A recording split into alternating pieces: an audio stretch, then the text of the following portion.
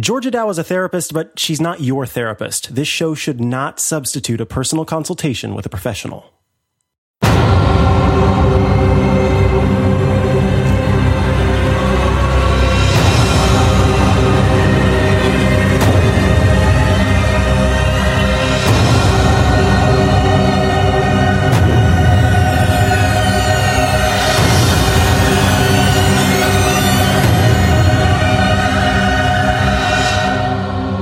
Hey, everybody. Hey! Hello. I have a very professional excuse for being late today. I was playing Gears of War. Very professional. So how good was Gears of War? How much better was Gears of War than us? It was really good. I just beat Horde mode. So I'm sorry. You are here now just in time to talk about Oculus's recent Connect event. All right, let's talk about it. Yeah, so Oculus held its Connect 3 keynote, and we saw quite a few things. We saw some really wonky but interesting VR experiences with Mark, like going to his house and looking at his dog that is like the cousin It from the Addams Family, and we saw that they're going to be making a standalone headset, which is super cool. And we finally got a ship date for the Oculus Touch controllers. Yeah. Yep. I'm in the first line to get that. What about you, Georgia?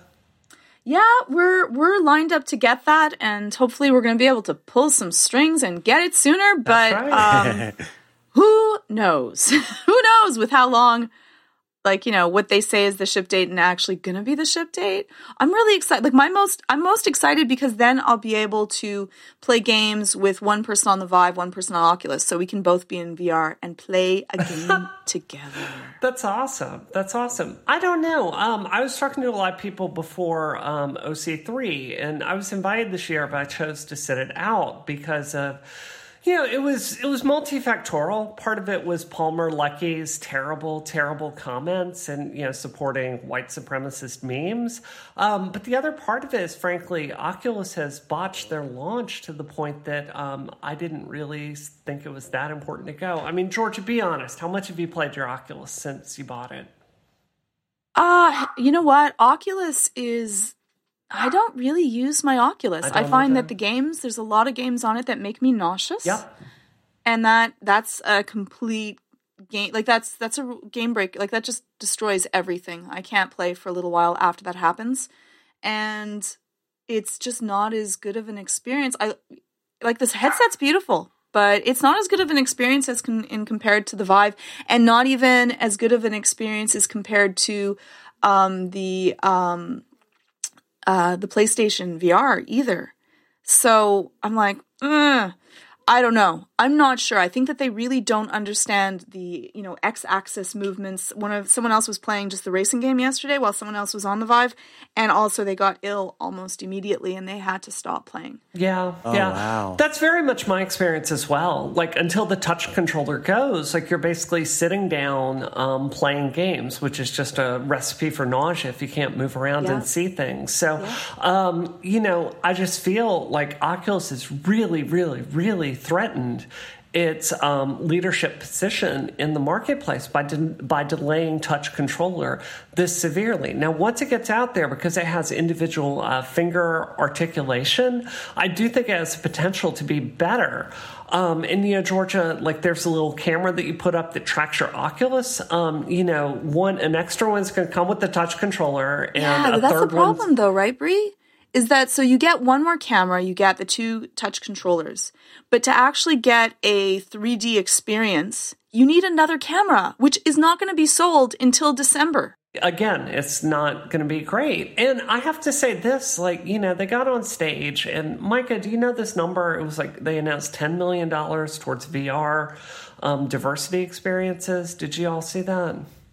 No, actually. Okay. So to kind of counteract Palmer Lucky's, funding white supremacists, this is the CEO of Oculus, they announced $10 million in giving diverse voices publisher support. I have to say that is nothing That is nothing. Right. That is right. nothing. Mass Effect 3, I think it cost $121 million to make. So you're not even talking about a tenth of one single really major game. And when you diffuse it among a bunch of people, it's just not going to add up to anything.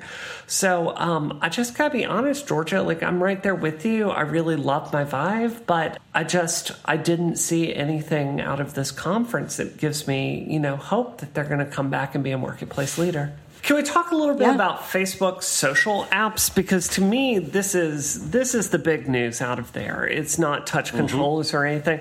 So just to give listeners a little bit of background, one of the reasons Facebook purchased Oculus is kind of sensing that, typing words on a screen to connect with people via social networks, that's not going to last forever. And eventually there are going to be systems like playing chess with different people, interacting with people in real time, and eventually getting to that snow crash future where you're at the Black Sun holding meetings with different people, where it'll read your facial emotions. I'm not joking. That's the actual goal.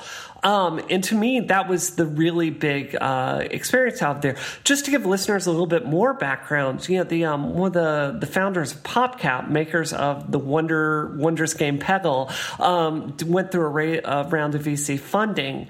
And they're creating this exact kind of social experience. So seeing Mark Zuckerberg up there on stage debuting these features, to me, that was the only real breakthrough of this event, because Vive just doesn't have a social presence, right? They just don't, and they don't have any. I mean, I guess they've got Steam a little bit, but I don't want to talk to anyone that uses Steam. So they have they have chat rooms and areas where you can talk and hang out, but it's not somewhere where it's with the people that and are friendly with. So I think that in that way, Oculus definitely with Facebook has a huge advantage to that. I don't know, making my own avatar, and I like to play chess with people in real life. I guess if people are really far away, that's better. I just don't know how quickly or easily people would transition from something that you just go on your computer, you can send a message immediately, versus the amount of time that it takes to gear up to get onto Oculus. I wouldn't want to do that just to chat with someone. If I'm going to chat with something, I want it to be quick, easy, and effortless. And I think that that's what Facebook and iMessages and other things, why we go there usually, because it's just fast and easy. Getting geared up for VR also takes a certain amount of time. Yeah. It's not that quick. No. Yeah. You have to put on your headset. You have to strap it on properly. You got to get the controllers when they have the controllers and make sure that the sensors are all on. And so, I don't know, just to be able to play a chess game with someone, I'd have to really enjoy playing a chess game with someone. I could. But I was just going to say, I think this is one of those things where it's ahead of its time a little bit, and it's a long time ago we didn't all have smartphones where we could text each other even, and I think once everybody or the people who at least have this headset sitting on their desk, and it's doesn't even have to be connected to a computer or whatever, that's when I can see this becoming an everyday thing. And I mean, even today when we video chat with people, if I were to Skype with my aunt in Arizona, for example, there's still a little bit of a setup process where, depending on who you're talking to, you might take a second to make sure there's no sleep in your eye, and you might, readjust the camera, and you get logged in and get things launched. So this is one of those right now. I think it's more of a novelty, and it's more of a special event kind of thing where, okay, I know that my aunt in Arizona has an Oculus, and I have an Oculus, and so we're gonna play a game of cards every Saturday morning or something. And so it just kind of, it points to the future where this thing will be even more common. Yeah, I mean, we've tried these kinds of things over and over again. I mean, I remember Club Carib way back on Q-Link on the Commodore 64, but even Second Life was a thing too.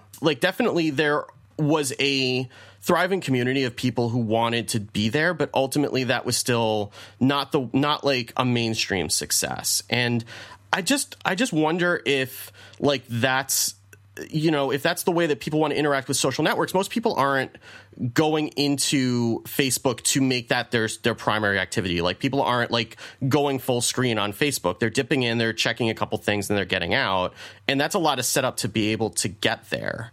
You know what I mean? And I don't know if that's really how a lot of people want to experience a social network now. I don't agree. I think eventually this technology is going to be Appleized, right? Like, right now it's so fiddly. Georgia, I'm sure you've had this experience that you want to play a VR game and your like one of your things isn't tracking, or you've got to reinstall a bunch of drivers. You have to uninstall all the Vive software and start back over. Yeah, like, it's just it's not at a point now where normal people are going to do it. But in like 5 years or so, I do think it's going to get to the point where it's like an iPhone, right? You just pick it up, you put it on, and it works.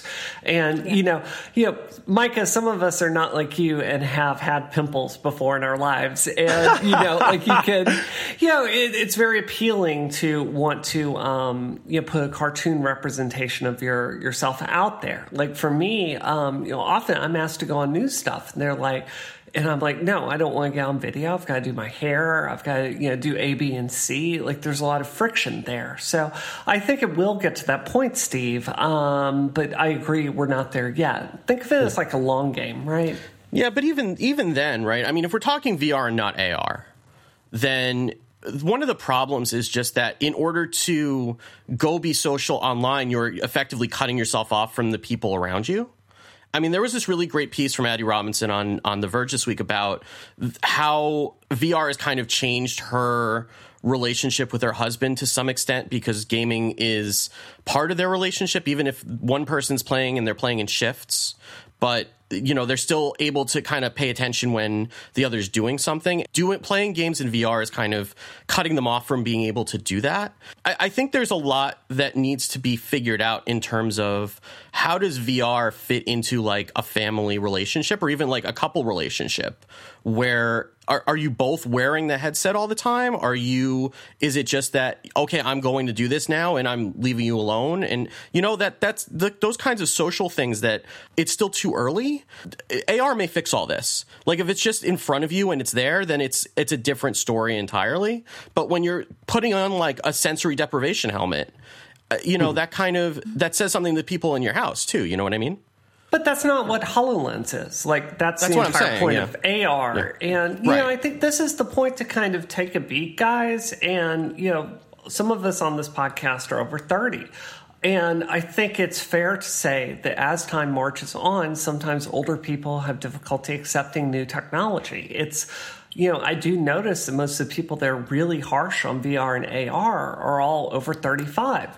And I think it's entirely possible that this tech could just not be something that like older people avoid. I mean, there's going to be a point where it's just not something we're comfortable with.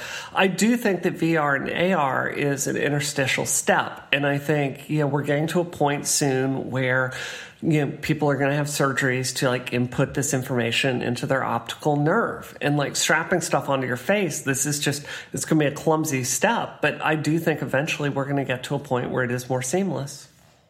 Yeah, I mean, that's why I'm saying AR, this makes more sense. Like, something like HoloLens would make more sense, because you're not cutting yourself off from the rest of your like physical surroundings.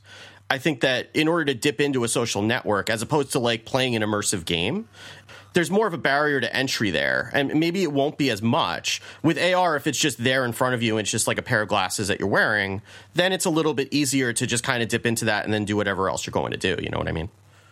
Yeah, I think I see what you're saying too. The difference is, if you're going to talk about the social stuff, if you're going to be doing the social stuff, then augmented reality makes more sense. And if you're playing an immersive game where it is meant to kind of be you and the game, or you and whomever is on the other side versus you, then VR might make more sense in that situation. Ultimately, I'm also far more interested and excited about augmented reality. Yeah, and it seems that all of the outward press that Apple has given suggests that they too are excited about AR, which is exciting again to me, because that's kind of where I've put all of my money and attention. And so I hope that we see a really cool AR gizmo or two from Apple, and that way it can link into all the stuff I already have, and it's not this separate thing where I have to, again, go buy a Windows PC in order to run it.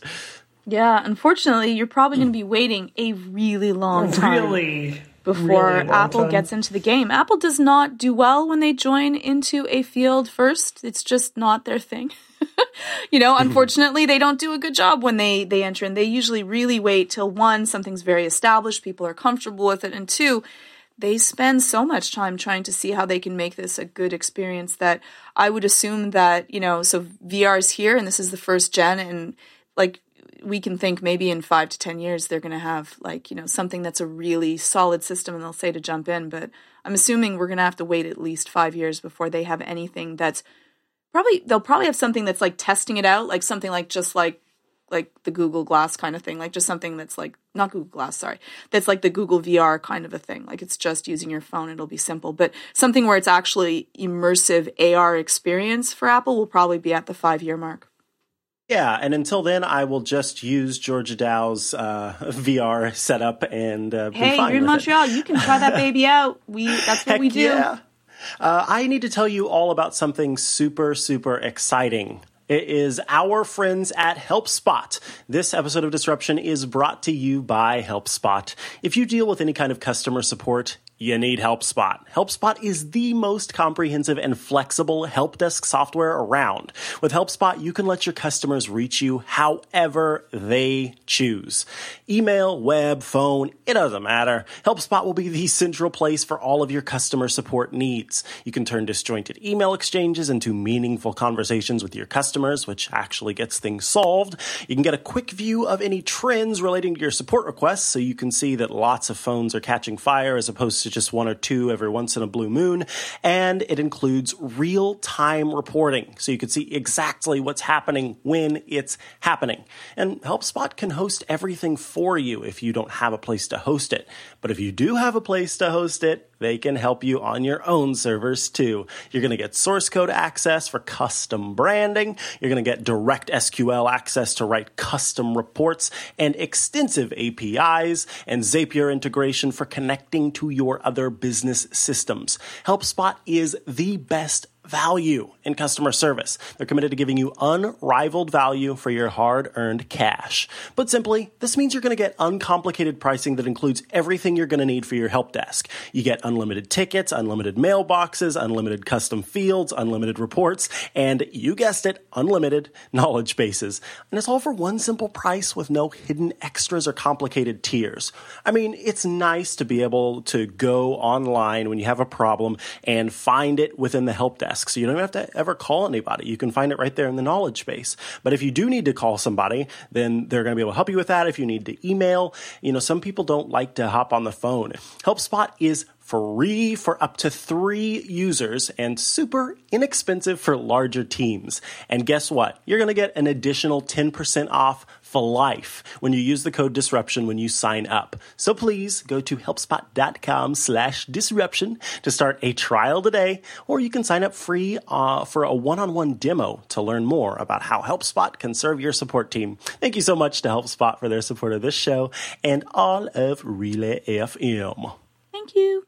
Yay. Thank you, HelpSpot, for all your help. So some interesting things happened in Google recently. By interesting, I mean new product announcements. We've got a new phone. We've got a new VR headset. We've got a new smart home assistant like the Echo, and we've got some new Wi-Fi pucks and a new Chromecast device. So Google announced quite a bit. I personally think the most important bits are the new phones and the new home assistant, but I'm curious to see what everyone else thinks about the Pixel and Google Home and all the rest of it. Well, I think it couldn't have come at a more interesting time.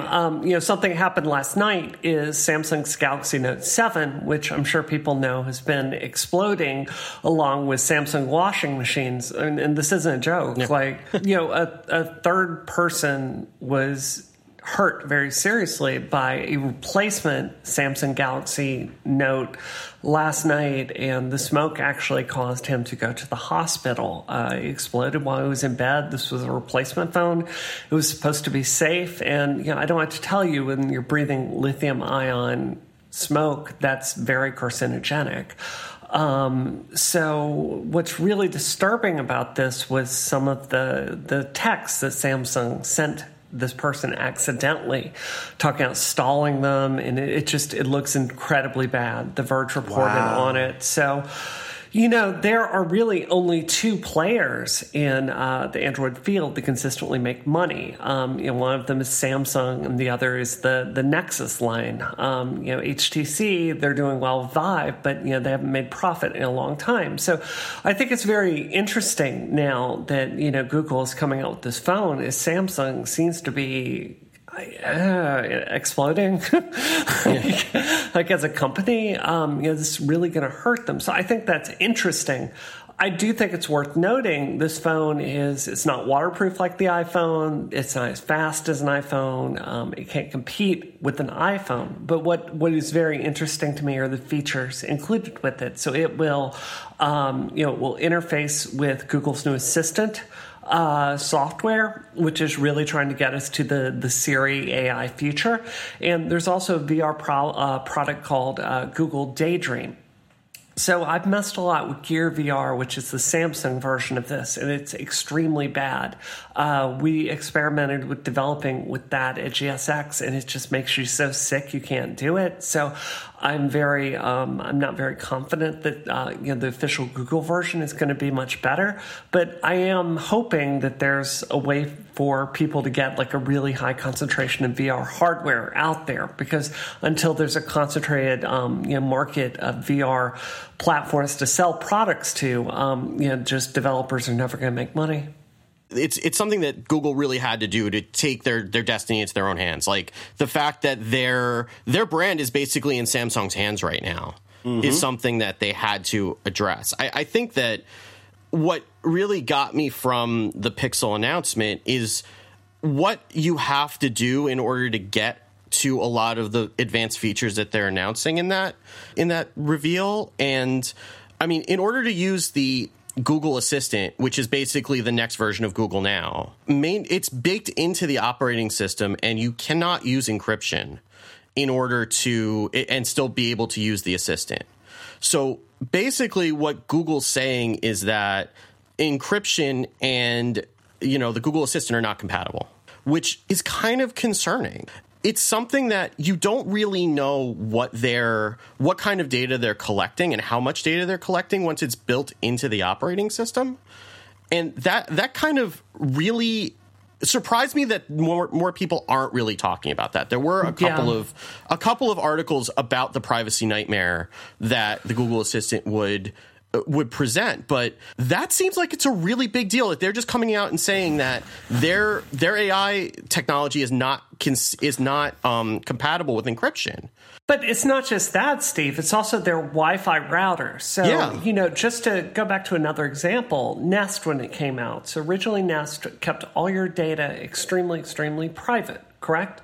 So then Nest comes out, and Google acquires it, and then they start sending all of your home's data over to Google. They start aggregating all that data by changing the terms of service after the fact. And as we know, because we talked about it on the show before, they can determine if you are having sex in your house or not by the temperature. And there are people that have done that. So, the thought of someone buying one of these Google Wi-Fi routers and then having them change the terms of service and saying, hey, instead of aggregating all of this from web searches, we're just going to go straight to the host.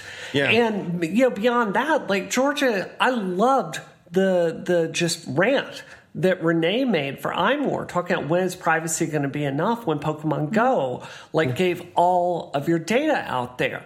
And it's really, even if you trust Google, the fact that they could, who here can imagine Google opening up this to someone to do something with, right? Yeah. And then they don't really check the controls of who has it, and then someone else is stealing all your data, and Google's just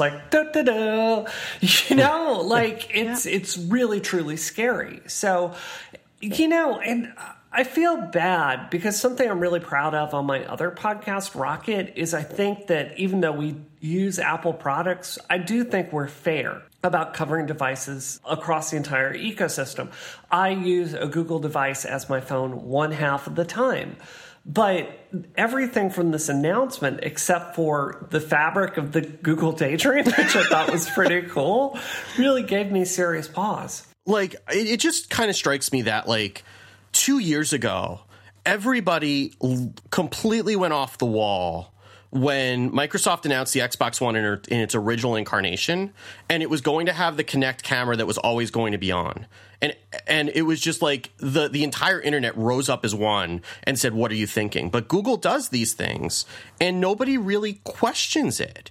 I mean, It's funny because I was one of those terrible people who for about 15 minutes considered if I wanted to switch to Android because of the headphone jack thing. I came to my senses. But I thought, because I started looking at it and then I thought about it, I'm like, I'm just not comfortable with Google being in control of the operating system. Because even if they have, and I know they have permissions and you have to grant everything, but there reaches a point where the deal is changed and pray that I don't alter it further. Right. And so even if you trust them right now, there's nothing to say that Google in 10 years is the same Google that it is today. And you've already given them all your data. You can't unring that bell. You know what I mean? I'm just it gets me so angry. So I was using, I love Bitmoji. And then I looked that I was no longer, when I upgraded my phone, I figured out that Bitmoji was no longer accepted on my system. And I figured out that was because they changed their privacy policy so that they would have more access to my texts and the things that I type and I write and what I do with it. And I'm like, you know what? I just want to use a damn picture on my iMessages. I don't want to give you access to what I write and why I'm writing it.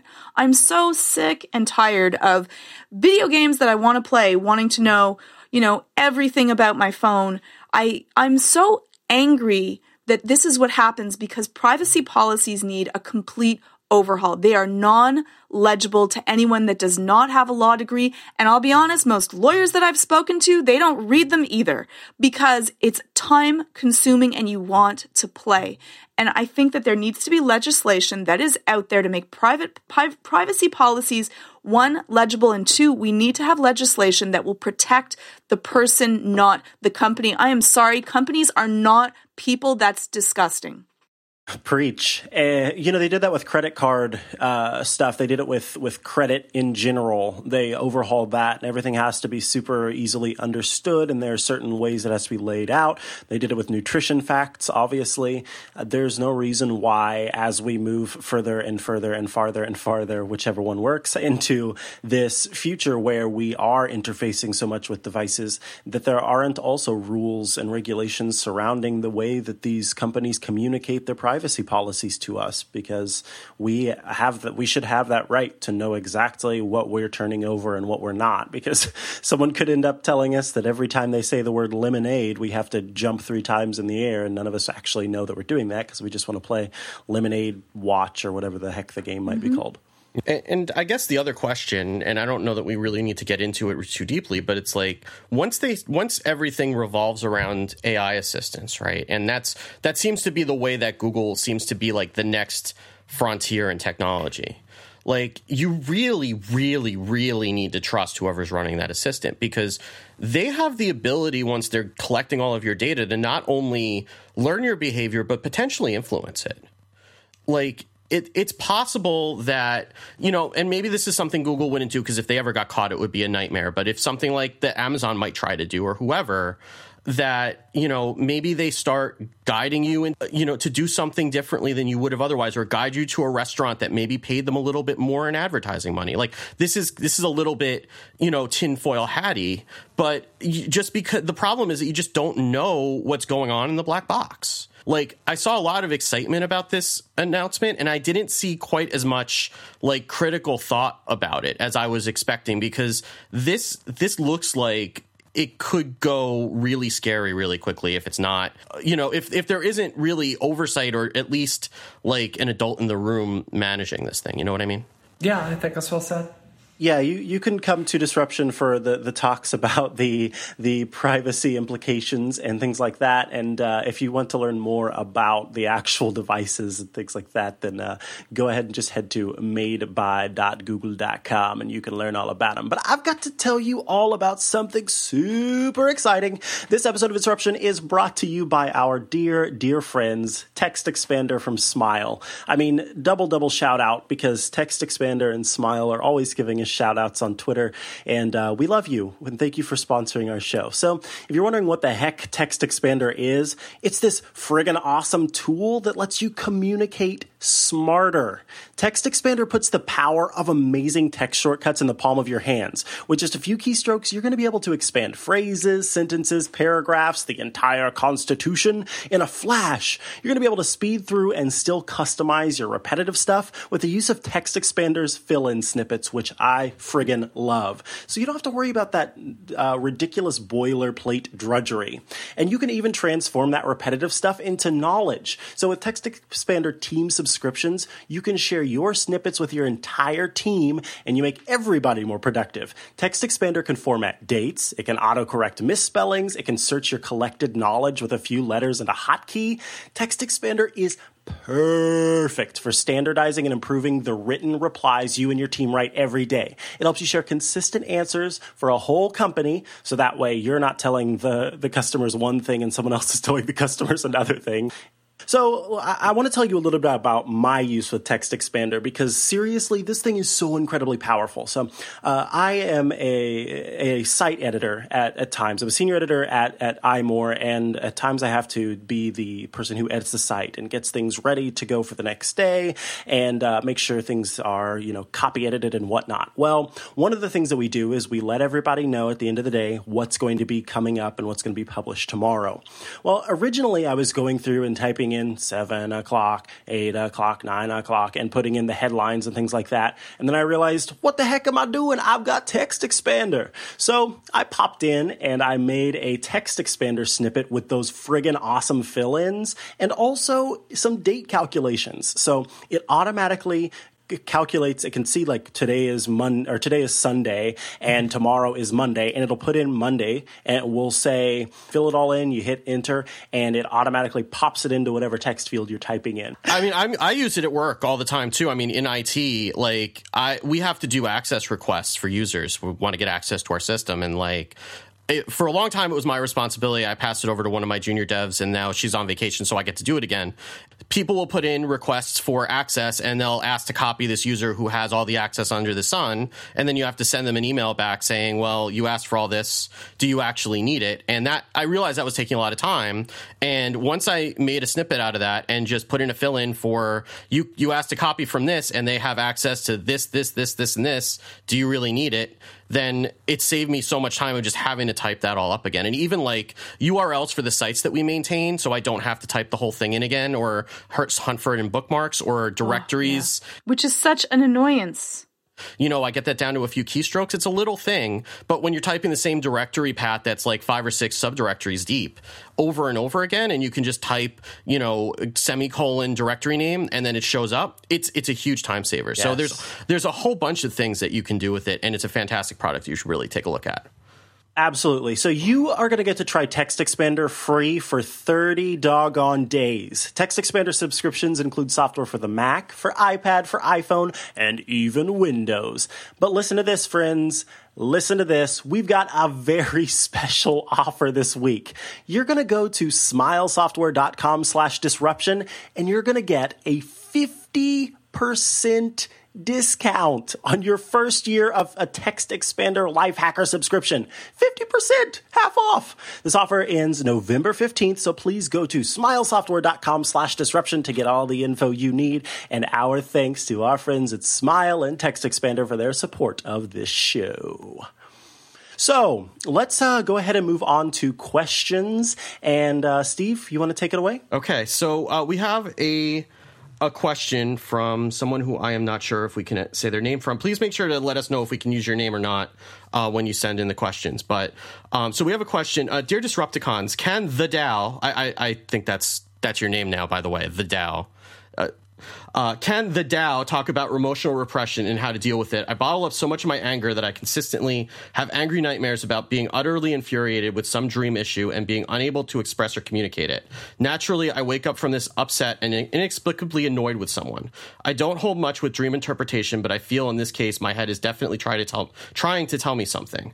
I realize it's important to allow yourself to experience all forms of emotion, but I don't know how to go about doing so. I'm autistic, and I suspect my very rigid thinking has an influence here, since not showing anger is a social rule to me, especially as a neurodiverse woman. Anyway, whatever advice you have would be appreciated. Thanks and love you all.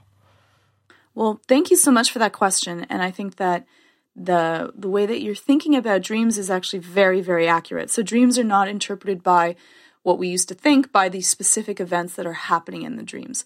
But the emotions that are expressed in a dream, especially those that are strongly expressed in the dreams, be them anger, rage, feeling incapacitating, being late, incapacitated, being late, being stuck, all of those type of feelings, the feelings of frustration and where they are bound to, is really linked to what you're dealing with in your day-to-day life. If you've been having a lot of rage dreams, then you're probably having an issue with that. If you're having a lot of dreams of being trapped, that might be an issue that you want to actually look into. And so I'm happy that you were able to make that link, because for a lot of people, it's a difficulty for them to do that. Now, why? Okay, so I'm not going to go into, because we won't have time, is to why you should express all of your emotions, but let's just assume that it is because it is most healthy for you to be able to express all the emotions that we were born with in order to keep us happy and safe and connected to other people. So when you have realized that you're not able to express something, so you're not able to express anger and sadness are probably two of the largest ones, but I do have people that are also, they can express when they're feeling scared, or they can express when they're happy. When you realize that, the first thing that you're going to want to do is figure out, where did this come from? It's not that you have to know that in order to help fix this, but it is more helpful so that you can understand why this has occurred. And there's like a vast array of reasons that this happens in many people, such as a parent telling them that they're not allowed to express being angry at them, and that's bad. And so they've linked up anger equals bad, or bad people equal being angry. Or if you had a very explosive parent, you might have said that caused so much damage in my home that I'm going to try to make sure that I'm never angry so that does not happen. The next thing that you're going to want to do is kind of think about what would be a natural interaction that you would be able to express being upset at a level that you'll be comfortable with, because that's the real difficult part. And often that's good to work with someone else, because it's hard. We were not taught how to properly express our emotions. And so we can end up being repressed or highly reactive. And both of them are exceptionally unhealthy and cause damage to either yourself or your personal interactions with others. And the damage to yourself will even eventually cause damage to others as well, because you're not being honest with what your needs are and your boundaries and consequences.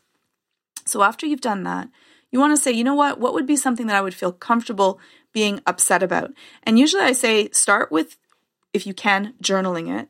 What would be okay to be angry about? What do I feel angry about? How often do I feel angry? So that you can kind of track. And what is something that happened to me that I look back in retrospect and I should have been angry, but I wasn't?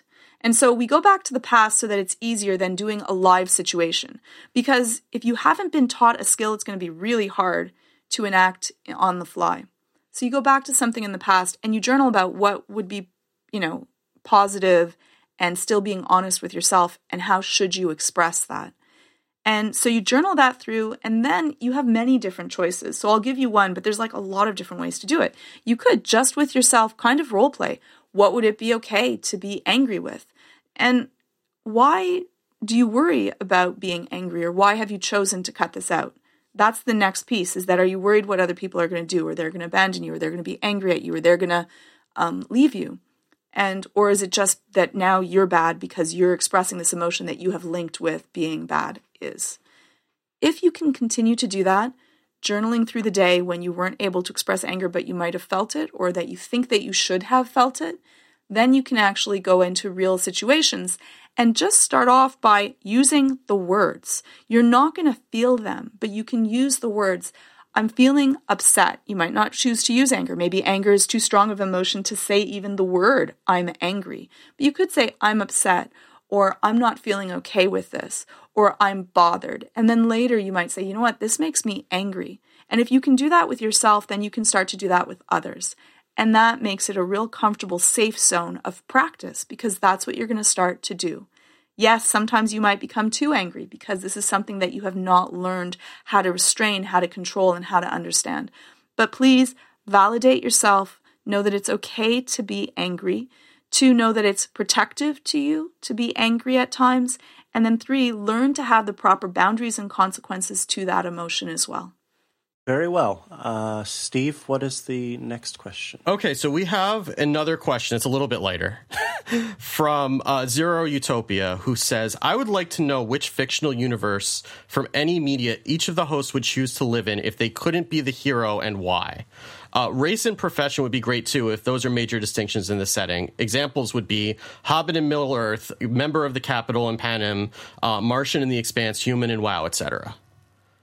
Hey, I would argue that the Hobbit in Middle-earth is the hero of the show, is the hero of the story. Well, not just one of those random hobbits. I mean, if you wouldn't be one of the 4. I could be, like, I could be Sam. Oh, I couldn't be Sam Wise. No. If you're just like random generic Hobbit number 3 in the scripts, who's there at the feast and doesn't do anything else, you know? Lindo the Hobbit. Yeah. Who wants to go first? I will. I will say every one of those examples are terrifying. Okay, Lord of the Rings, this is a universe by men, for men, where women don't exist. Martian and The Expanse is a hyper-militaristic culture that, you know, I don't know if you've read through his later novels, but like that planet starts to die and it gets even worse. So like you've listed like a lot of really scary stuff. I think for me, at first I thought it was like, okay, Sailor Moon, this is a really great world, right? Like, yeah. You know, it's where the feminine is not weak, like it's kind of a strong characteristic, and a lot of really supportive friendships. But then I realized that all the people just hanging out in Sailor Moon world are always having their energy stolen by mega creeps. So that's probably not that good. So I was thinking, like, where's a place where you can have really positive, constructive female friendships? It would be on the Isle of Themyscira for Wonder Woman, right? Like, it's this island of pure joy and beauty. Though I would like petition to get Frank to be able to come. So. That's awesome. Georgia, what about you? Okay, so I really looked into this way too far. I was like, where would I be? I'm not the hero. So I'm like, okay, that takes out Marvel. And I'm like, I would like love to be part of like Harry Potter, but that means I wouldn't have any magic. So then I wouldn't want to then I wouldn't want that. And so the one that I can think about being just a regular, like Middle-earth would be horrible. I'm with Brie, horrifying. That would be just absolutely horrifying. And so most areas I'd like, you know what, which one would be something where they actually have a really evolved culture and belief system and where things are better. And so I think that one of my favorite places to be just a regular person would probably be in the Star Trek universe, where there's no longer any poverty. War's been wiped out. There's replicators and hollow rooms. I'm like, come on. Pretty awesome already. I might change the choice of clothing, but whatever. I could just replicate one on my own. And so I think that would be my choice. That's a really good one, Georgia. I want to change mine to Star Trek universe. I was sure you were going to pick it. It's a more evolved sensibility. We've moved post-capitalism. Like LGBT rights don't seem to be an issue. And we've gone as far as alien rights. Yeah. Oh, Pandas that sounds for great. Sure. Steve, what about you? You Star Trek? No, definitely not. No. I think I would like to open up a shop in Inkopolis, which is the city in Splatoon. Okay, yeah. Everything there is just so happy and bright, and they've got good music, and they just hang out and try on clothes and play around in the city, and then they come back and watch the Squid Sisters on television, and it just seems like a really happy, like, free place to just kind of hang out and be cool with cool people and not have to worry about anything. So that is what I would like to do. Yeah, and you would love the puns that the sisters. Oh yeah, Yeah. I mean, there's like dad jokes for days in Inkopolis, so I would be all over that. Well, for me, I would want to be a pilot in Farscape. So if you haven't seen Farscape, there are these things called Leviathans, and they are actually living creatures. And these living creatures have a symbiosis with another race that become the pilots of these Leviathans. And the pilots actually control the Leviathan by talking to it. And they live, despite the fact that there is a lot of war in Farscape, I think I'd choose to either be pre the Peacekeeper Wars or post Peacekeeper Wars, because the constant theme running through this whole thing is how much this relationship and the symbiosis matters to both creatures, both the Leviathan, the ship, and the pilot itself. And frankly, Pilot was one of my absolute favorite characters in all of Farscape. But what happens if you're just the regular person? You don't get to be the pilot because you're just a regular person. Would you still want to be in Farscape? Wait, it didn't say I had to choose a race that wasn't human. It didn't say I couldn't choose a race that wasn't human, and a pilot is not human.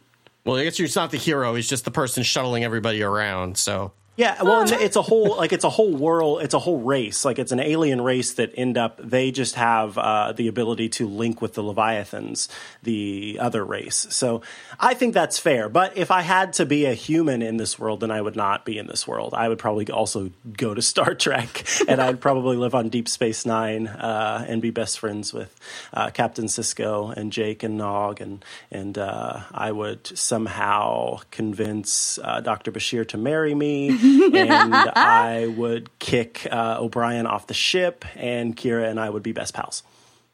Sounds fair. It's very specific. Yes. I'm currently in the middle of my third Deep Space Nine rewatch, so that's why. All right. If you would like to get in touch with the show and leave awesome, fun questions like that, or some more challenging questions that Georgia Dow is very much able to take care of, then here's how you're going to do that. You're going to call 508-418-3532. That's 508-418-3532. You can tweet us at _DisruptionFM with a hashtag DisruptMe, and that pops it into our little special spreadsheet where we could see those tweets. Or, if you'd rather just keep it between us, then go ahead and send us a direct message. Now, it's very important that you please note whether or not you want your name mentioned on the show, because we will default to leaving you anonymous. If you would like, and we would like if you would like, please review the show on iTunes. It helps get our show in front of other people so they can also ask us fun questions like what characters we would be, and Georgia and I can disagree on whether I can be a Leviathan pilot. You could find the show notes with all of this exciting stuff we talked about today at relay.fm/disruption. The relay.fm part refers to the wonderful network Relay, which we are a part of, and we love you.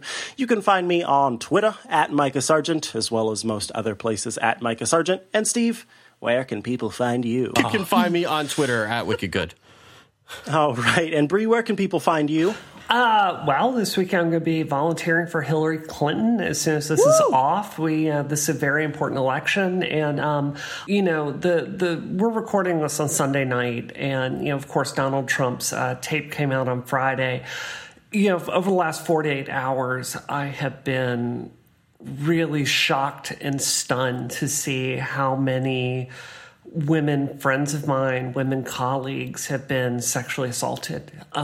It's terrifying. And I had trouble sleeping last night seeing that. So, I just want to, since we couldn't really talk about consent today, I just want to say, Trump's tape is not just locker room talk. And, women out there having, their body parts grabbed without consent is a huge problem in our culture. And I just want to say, I really hope our male listeners out there will think about that and shut that talk down when you see it, because it leads to people being sexually assaulted.